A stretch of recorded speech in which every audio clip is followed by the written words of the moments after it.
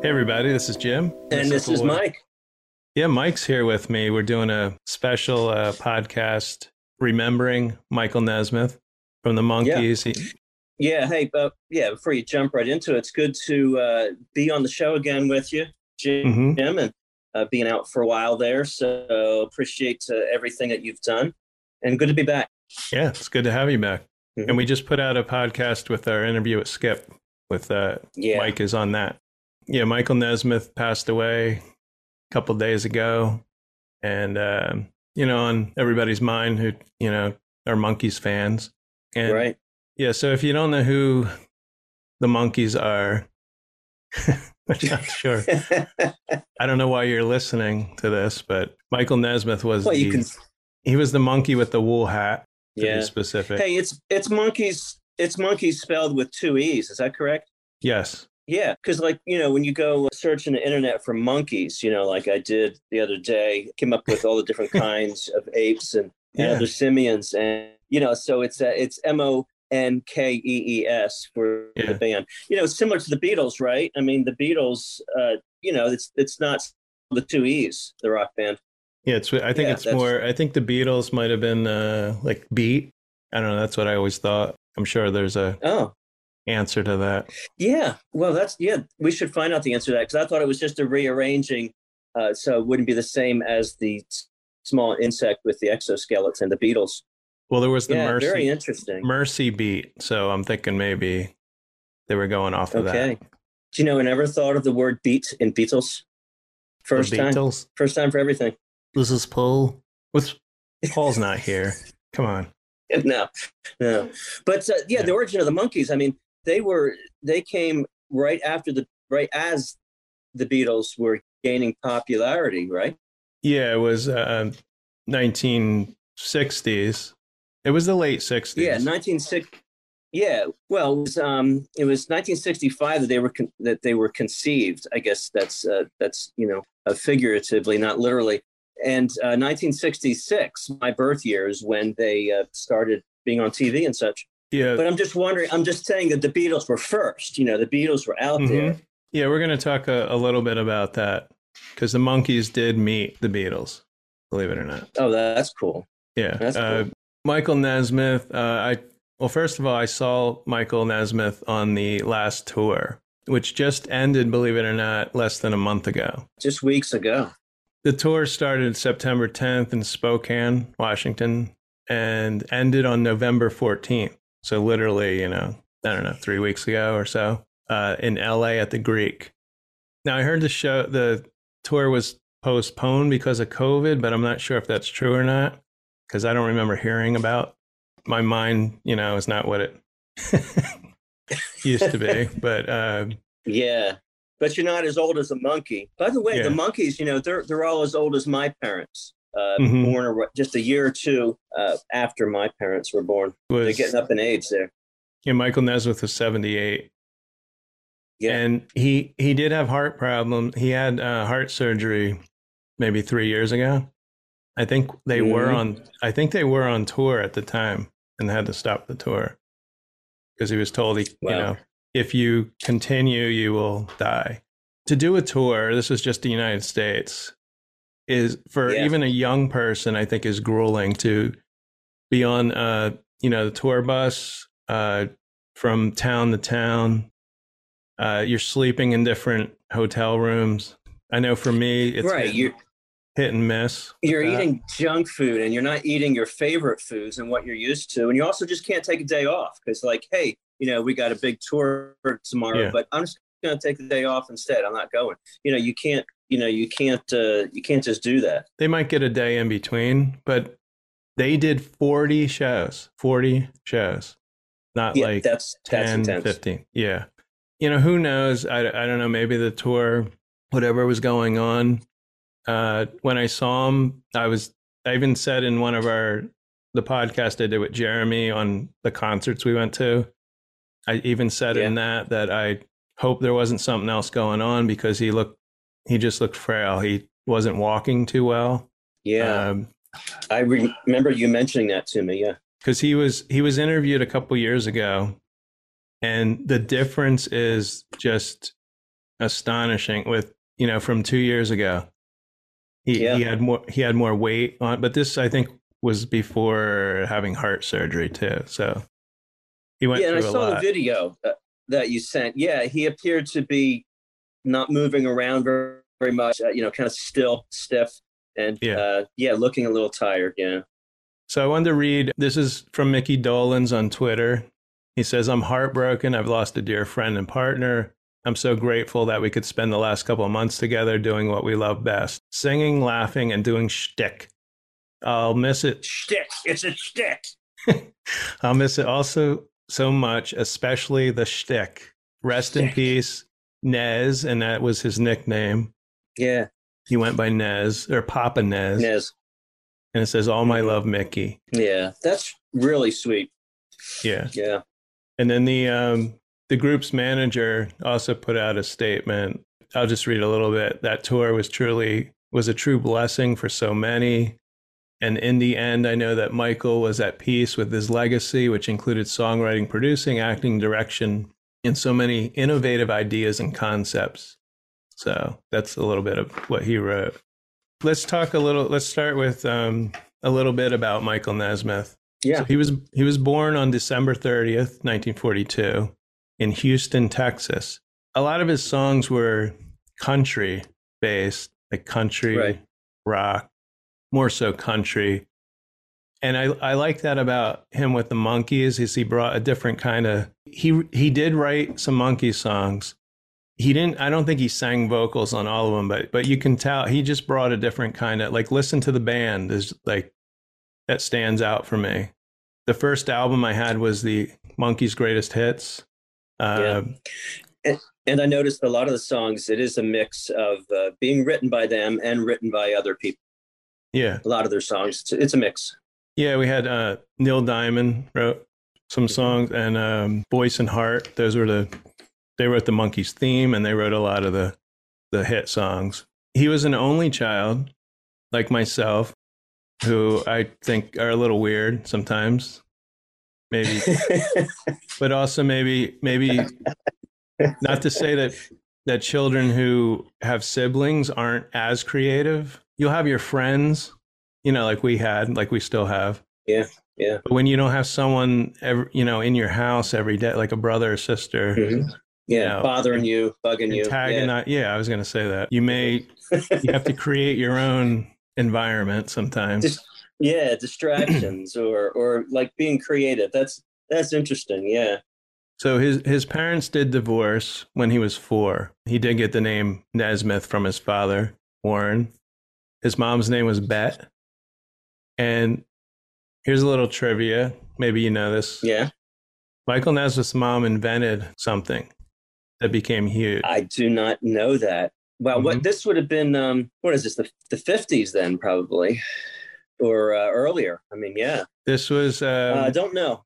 This was 1955. Michael Nesmith was 13. Yeah, I was guessing 50, yeah. Mm-hmm. So his mother invented the typewriter correction fluid, known commercially as liquid paper. Yeah, that's so cool. Wow. Most people think she invented whiteout, but that's another company that kind of stole the idea. Now, she called it mistake out. Okay. Yeah. So mistake out. I did read that she would make this in her kitchen and put it in little bottles, put a little label on it with that name on it. I think she was a clerical worker. She also did graphic design. Oh, and she was a secretary in Texas Bank and Trust. Wonder if that was secret ingredients, like was a little bit of egg white and mayonnaise, or, I mean, what's, I wonder if she has secret ingredients to that. Well, I heard one of the ingredients was actually paint. I guess white paint. Yeah. Yeah.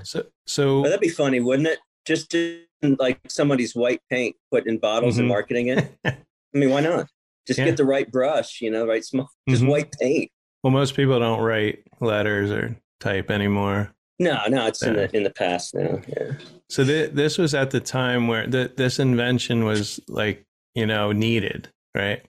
In 1979, she sold Liquid Paper Corporation to Gillette I don't know if they make the razors, same company, Mm-hmm. for $48 million. So this is 1979. And sadly, she died a few months later at the age of 56. Yeah. So he lost his mother. 40. Yeah. And he got half the 48 million when she passed away. Mm-hmm. So Michael Nesmith was, I don't know if you know this, he was also in the Air Force. I don't know how long, but I was just watching, it's weird, I was just watching a couple Monkees episodes today. And I happened to watch one, it's the pilot for the Monkees. Oh wow, yeah. But what's weird is it's not the first episode on the DVDs. It's like the 8th. But I'm like, okay, I'm going to watch this. If I did see it, it was a long time ago. But at the end of the episode, they have Michael Nesmith's audition. It's not very long. That's weird. It's in black and white for some reason. And he mentions jumping out of airplanes, like casually. Yeah. He was kind of if he said a joke, you might not think it was a joke, or it was dry. It was a joke. Dry delivery. Yeah. So they didn't really. The guy on the other, you don't see the other guy interview him, but Michael Nesmith can tell he doesn't believe him that what he's saying. Yeah. He moved to Los Angeles, I think, with 2 of his friends, and he signed a publishing deal for his songs. So he was before the Monkees. He was writing songs. His song "Mary Mary" was recorded by Paul Butterfield Blues Band. But the most famous one, and one of my favorite, but it's one of my favorite songs, is called "Different Drum." You and I do not know it. You don't know that song? Oh, "Different Drum." Yes, yeah. Linda Ronstadt. I know it. Michael Nesmith wrote that song, and he presented it to the Monkees, and they not the Monkees themselves, but the people around didn't want to use that song. I think it would have been a number one. Yeah. So he had other songs like "Pretty Little Princess," as 1965, recorded by Frankie Laine. A couple other songs were made popular by the Nitty Gritty Dirt Band. He was a really good songwriter. I think he doesn't get as much credit. Believe it or not, he had 15 solo albums out. I would not have guessed that. Yeah, more than the Monkees had. From 1968 to 2015. He also had 6 live albums and a promotional album, which means the album also had, some interviews on it and other stuff. So, of course, then joined the Monkees. And I don't know if you know this, the Monkees set a record in 1967 that no other act has equaled, right? Well, I know that they did high revenue, high intake of cash flow. Is that what you're talking about? No. Earnings? Okay, I'll tell that later. Go ahead. They became the first and only act to have four number 1 albums on the Billboard 200 chart in 1 year. 4 albums in 1 year. Yeah. Their debut album in 1966, then More of the Monkees 1967, Headquarters 1967, and Pisces, Aquarius, Capricorn, and Jones Ltd. 1967. So I think More of the Monkees was probably a lot of bands record more songs than they need. So just the outtakes and extras, right? They would have been maybe B-sides or used later on another album. So that's why there's More of the Monkees, I think, was probably in the first sessions of recording. Michael Nesmith, he won his role largely by appearing nonchalant when he auditioned, which, like I said, I watched the audition. Yeah. He's so cool. He's so almost like, if you want to give me the job, or almost like it didn't matter. Like he was applying for something. He wasn't real crazy, but if he got it, he got it. Yeah. So he rode his motorcycle to the audition, and he wore a wool hat. Of course, the famous wool hat, to keep his hair out of his eyes. Right.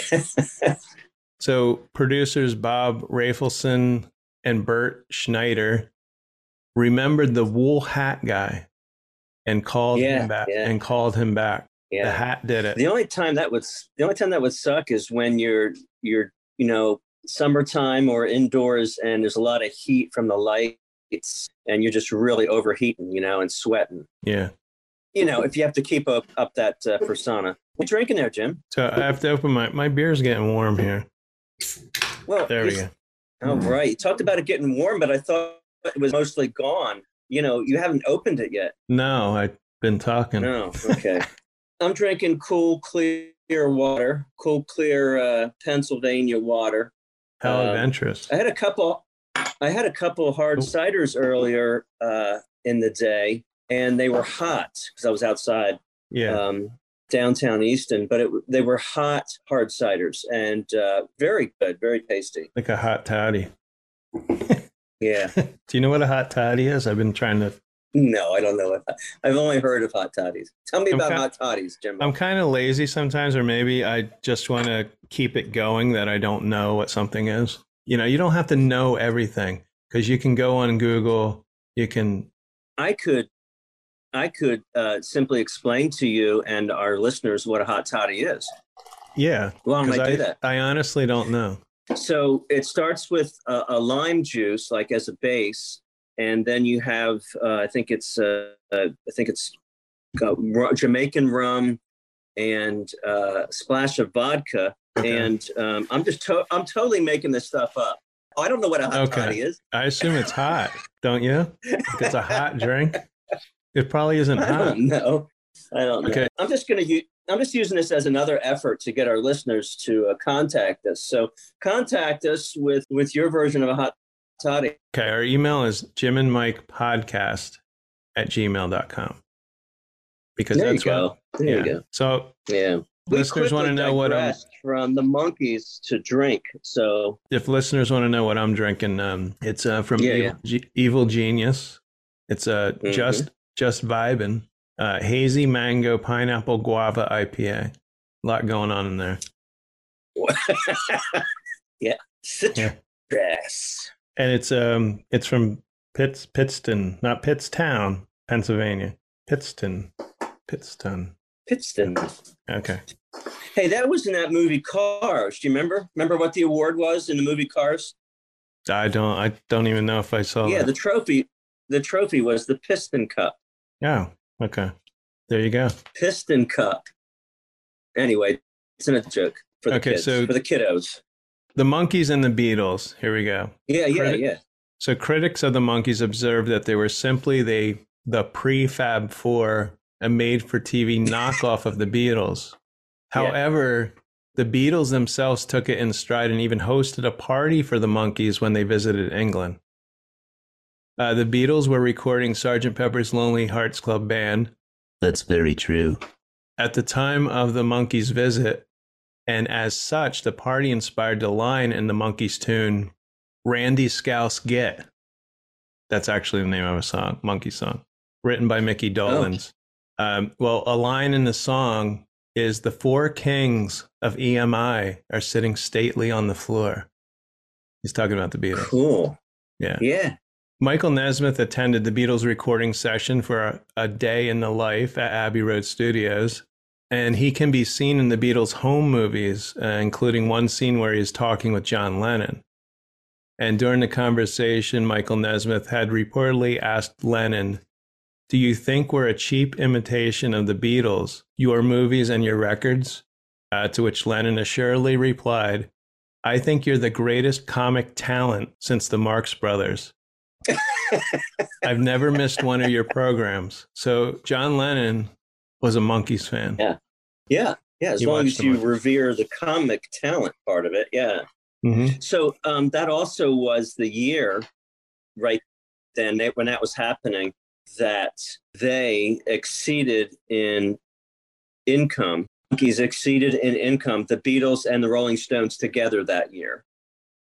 And you had talked about the albums being, out concurrently and being purchased concurrently all in that year. That was 1967. Yeah, we're not gonna go on too long about Michael Nesmith. I was very sad when I heard the news. I had, a lot of my friends were texting me, including my wife, even Plastic EP, a friend of ours from Australia, who, if you listen to our interview, you'll know that is his band. And how great was it for him to discover the Monkees as everyone else was first seeing the Monkees on TV. Yeah. I mean, we didn't experience that. I don't know when I first saw the Monkees. I did look it up because I know MTV started showing the Monkees, but I know I was a Monkees fan before that, and that was 1986. MTV started rerunning the Monkees, but in 69 to 72, CBS ran the Monkees Saturday mornings and sometimes in the afternoon. Okay. Exactly. Let me tell you about that. So that's my personal memories of the Monkees. It's also some of my earliest memories. I would go for overnight to my grandparents' house between Warren Glen and Bloomsbury, New Jersey. Mm-hmm. I was so young. I'm going to guess I was probably around 6 or 7 at that time. Mm-hmm. And the Monkees on and some other cartoons would be on Saturday morning. I don't have a whole lot of memories of what I did with my grandparents there. I kind of think it was my parents just getting a night away from kids. But anyway, mm-hmm. There on the TV, I believe it was color TV. It might have been black and white, was the Monkees on Saturday morning. And I enjoyed the music, but even at that age, I'm like, what about the acting here? You know? Yeah. Anyway, it was just fascinating. Even at that young age, I enjoyed the music even more mm-hmm. than whatever they were trying to put together in that half hour, probably half a show, right? Yeah. It was a pretty odd show, but I always, it was bizarre. But now that I got older and after, A Hard Day's Night, which Mike, you still have to see, mm-hmm, right? The Beatles movie. Once you watch that, you'll understand. I'm not saying the Monkees copied that, but it was similar to the comedy. Like even when you see the Beatles interviewed and they're just saying goofy answers and just... I can still picture the early Monkees that I was watching as a child. And yeah, it's a lot of running around. Did they speed it up too? They were kind of running in circles. Mm-hmm. And, those kind of things. I appreciate it even more. I still remember that. Yeah. Well, the one I watched today... And look what I got here. Oh, there's a cat. Yeah. Want to say anything, say cat? Hello. We got a cat here. She just said, meow. Anyway. So Get that cat out the one episode I watched today, besides the pilot, it was where Davy Jones I don't think it was his father, might have been his uncle. He's coming to America, and Davy Jones wants his uncle to think that he's successful. The other guys go around. One of them steals this ice cream man's uniform. It's Charlie Callis. Remember the comedian, Charlie Callis. He was in a lot of... Oh, I don't know him. So, yeah. And then he's got this ice cream cart. He's in the middle of the street. And then he's sitting there without his shirt on. And then by the end of the episode, all these people, like Michael... is it Michael Nesmith? Yeah, I think Michael Nesmith applies for a job at a Italian restaurant. He says he can make pasta, and then you see him in the kitchen. He's got like pasta all over him and everything. And he just takes off with his chef's uniform. So the concept is that Davy Jones has a chef, he has a butler, and they get all these uniforms they're stealing them from different people, and then those people show up at the house for some, trying to get their clothing back. So that was a funny one. Anyway, so I have some songs that people should check out. Michael Nesmith. Yeah. Some interesting ones. First one is the Patsy Cline song, I Fall to Pieces. Now, Michael Nesmith had this band he called the First National Band, which was made up of John London on bass. Now, John London, when Michael Nesmith was cast in the Monkees, Michael Nesmith recruited London as his stand-in on the set. And when the originally fictionist band began playing on their own recordings, London sometimes served as the bassist, allowing Peter Tork to play keyboards, banjo, or another instrument. Yeah. So, and this guy also co-wrote a song with Michael Nesmith, which is on one of the Monkees albums. So this is part of the band, that the First National Band. Now, this is off his album Loose Salute. Now, Michael Nesmith he was very, very intelligent person, very like a wordsmith. A lot of his albums have, even his songs, Tapioca Tundra. There's a song called, and these are songs that don't really mention the title of the song. It's just, this is what I'm going to name the song. Really had nothing to do with the song or tapioca, you know? Yeah, yeah. So then we got John Ware. We're still on the First National Band. John Ware was on drums. He was also with the Stone Ponies. Now, the Stone Ponies were Linda Ronstadt's band, which recorded different drum. And it was his idea to form this band with Michael Nesmith and I guess start recording solo albums. And then we have Red Rhodes. That's the guy's name. Rhodes. He played the pedal steel guitar. He also played with James Taylor, the Beach Boys, amongst others. So that was the band that Michael Nesmith used. So the second song I have here. That's before or after the Monkees started? Before or after the Monkees started? This is after the Monkees started. Yeah, okay, so it's after, Yeah, because the one guy suggested they put this band together while he was in the Monkees. So the second song, like I mentioned, Listen to the Band. Now this song's grown on me over the years because it's very different. And the album I had was the Monkees' Greatest Hits. Like I said, I think it came out in 1976. Mm-hmm. So that was my first introduction to the Monkees, which was great because it had all their hit songs on it. This was one of the songs I was on. It was the only Michael Nesmith song. So it kind of stood out, you know, on its own. Yeah. I mean, he's got a brass section in this song. And it's pretty much, I mean, the song I think should have been the first song on the album because, you know, Listen to the Band, like it would have. Yeah. Because when you listen, you hear, you know, he speaks to you, you know, listen to the band. Yeah. And that's what I did. I listened to the Monkees. That's interesting. You know, he could have been thinking the same as you, but other people override that, you know. They're like, nah, let's put this one first, and, you know, that kind of thing. Yeah.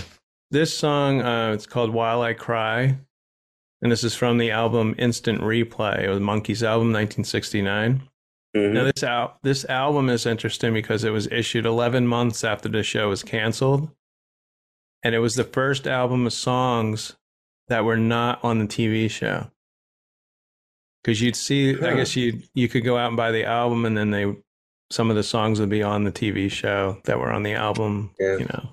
So this was a song that Michael Nesmith performed on the last tour, and it stood out. It's about a girl who everyone told this guy not to go out with or be with, that she'll eventually hurt him and she'll be gone. You know, While I Cry, that's what it's called.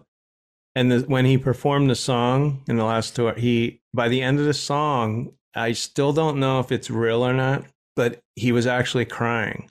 Yeah. But I've seen video of other shows and he's crying. So I don't know if he'd build himself up. This song was so powerful.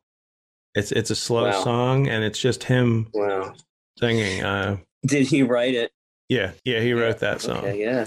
Oh, so then maybe maybe it's based on real events. That's interesting. So as you're talking about the songs, Jim, it's interesting. I'm just thinking again back to, like you said, 1969. And I'm just wondering if there's some people who like the Beatles and didn't like the Monkees, or vice versa. You know, we've got a friend, Keith. He loves the Monkees, but I don't believe he's a Beatles fan at all. Yeah. And so I'm just wondering if there was a place for Monkees in music only, and if there was ever a battle between, you know, liking the Beatles or liking the Monkees, you know. Yeah, in that year, 1969, you know. There's a lot of other rock and a lot of other cultural things going on, but just wondering about that. What I'm finding, though, is people that I know and people we've interviewed, they have an equal love. I mean, I'm sure they love one over the other, but even our friend Plastic EP in Australia, I don't know if he'd actually admit. I think he loves the Monkees over the Beatles, but it could be pretty equal. So what about our friend Keith? What do you think? I mean, he likes wacky and zany and weird music, and that's his favorite genre, you know. Weird Al, you know, that's where it's at. Yeah, well, and he likes the 50s and 60s music. Yeah. I've never heard him talk about the Beatles. Yeah, I just think that there's a certain amount of people that the oddity and the humor and the strangeness of, is alluring. Well, we'll have Keith on here sometime, and then we can ask him. Yeah. Find out the truth in here. Now, by the way, our friend Keith, I've known Keith since, believe it or not, kindergarten. So we're talking 50 some years. All right. Yeah. Oh no, you're not going to get into the celebrity conundrum, are you? With Keith, what happens with Keith? Oh yeah, we might have to. We're not going to do that now. Go ahead. Whatever you were going to say, go ahead. Well, I have a couple more songs that I find interesting. Yeah. Michael Nesmith. So yeah, a couple more songs, and I got my favorite coming up too. So go ahead. This is kind of an odd one. It's from his 1979 album, Infinite Rider on the Big Dogma. That's the name of the album. Infinite Rider, Big Dogma. Wow. Yeah. And it's called Cruisin'. It starts off with this really cool bass line. There's some like organ in there. But it reminds me of Lou Reed, kind of. Like the lyrics are kind of spoken. Mm-hmm. And it tells a story about these three characters, Lucy, Ramona, and Sunset Sam. And they're cruising through LA. It's a real slick song. I really, really like it. I'm going to look it up. I don't know it yet. And one line is cruising through the streets looking for a disco. So remember, this is 1979. Right. And then we got, let's see, 9 Times Blue. I don't know if you know that one.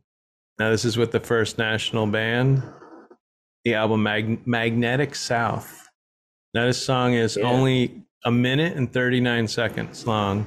This is a country ballad, and it was also on the Monkees' 1968 album, The Birds, the Bees, and the Monkees. So I love that name too. So those are my songs. Of course, we mentioned Different Drum. That was my last song. And you said that was made famous by Linda Ronstadt. Is that who I'm hearing when I hear that song? Yeah. Wow, it's really raining outside. It's like a hurricane outside. Yeah, that passed through here 15 minutes ago. Yep. So Michael Nesmith, I'll tell you a little bit more about Different Drum. It was written in 1964 by Michael Nesmith. And it was first recorded by the Northern bluegrass band, the Green Brier Boys. Like I said, Michael Nesmith offered it to the Monkees, but the producers, they turned it down. Says, although he did perform a short comic version of the song in an episode of the Monkees. So if I keep watching the Monkees, maybe that'll come up. Wow. So they say, no, we're not going to put that out as a serious single, but we're going to make you parody it on the Monkees television show. That could be demeaning, actually. Well, that was back when, like, not so much now, but if you said no and you were on a TV show, they could say, no, you're going to do it, or you can leave, or, Yeah, that's what I'm saying. They made him do it, possibly. Yeah, we don't really know. So one last thing on this song is I love some of the lines in the song. Don't get me wrong. It's not that I knock it. It's just that I am not in the market for a girl who wants to love only me. Yeah. And the other line that's pretty good is, we'll both live a lot longer if you live without me, babe. Yeah. Really good song. And one of his, I don't know when he started writing music. So that's about it I have on Michael Nesmith, unless you want to add anything. No, I don't have anything more to add on Michael Nesmith. So that's good. Yep. So hopefully you enjoyed our talk about the Monkees and Michael Nesmith. Rest in peace. There's only one Monkee left now, Mickey Dolenz. So, right. And you and I saw him together with Todd Rundgren a year and a half ago. Was that right? Yeah, we saw Mickey on the White Album tour. Yeah. I think it was 2019. Yeah. So, and maybe someday you'll tell the whole story. You had a conversation with him in an elevator. You guys kind of got into. So, maybe you can talk about that another day. I did tell that story to someone that I think the video's been destroyed now. I didn't want that. Yeah. It is kind of personal. It can get personal, And I'm sure we'll talk about the Monkees more in other podcasts. I met Mickey, I met Peter, I met Davey, believe it or not, in 2009. Yeah. But I never met Michael Nesmith. The autograph show I go to, he was there 3 years ago. And for some reason or other, some of the shows I didn't go to, if there weren't enough, I don't think there was anybody else I wanted to meet, and I should have gone, but it would be just me driving there to meet Michael Nesmith. But now looking back, that would have been cool, but oh well. So Mike, it's good to have you back on the podcast. I know we'll be doing some interviews together. Jeremy's still going to do some of the regular. We got a Christmas podcast coming up. Yeah.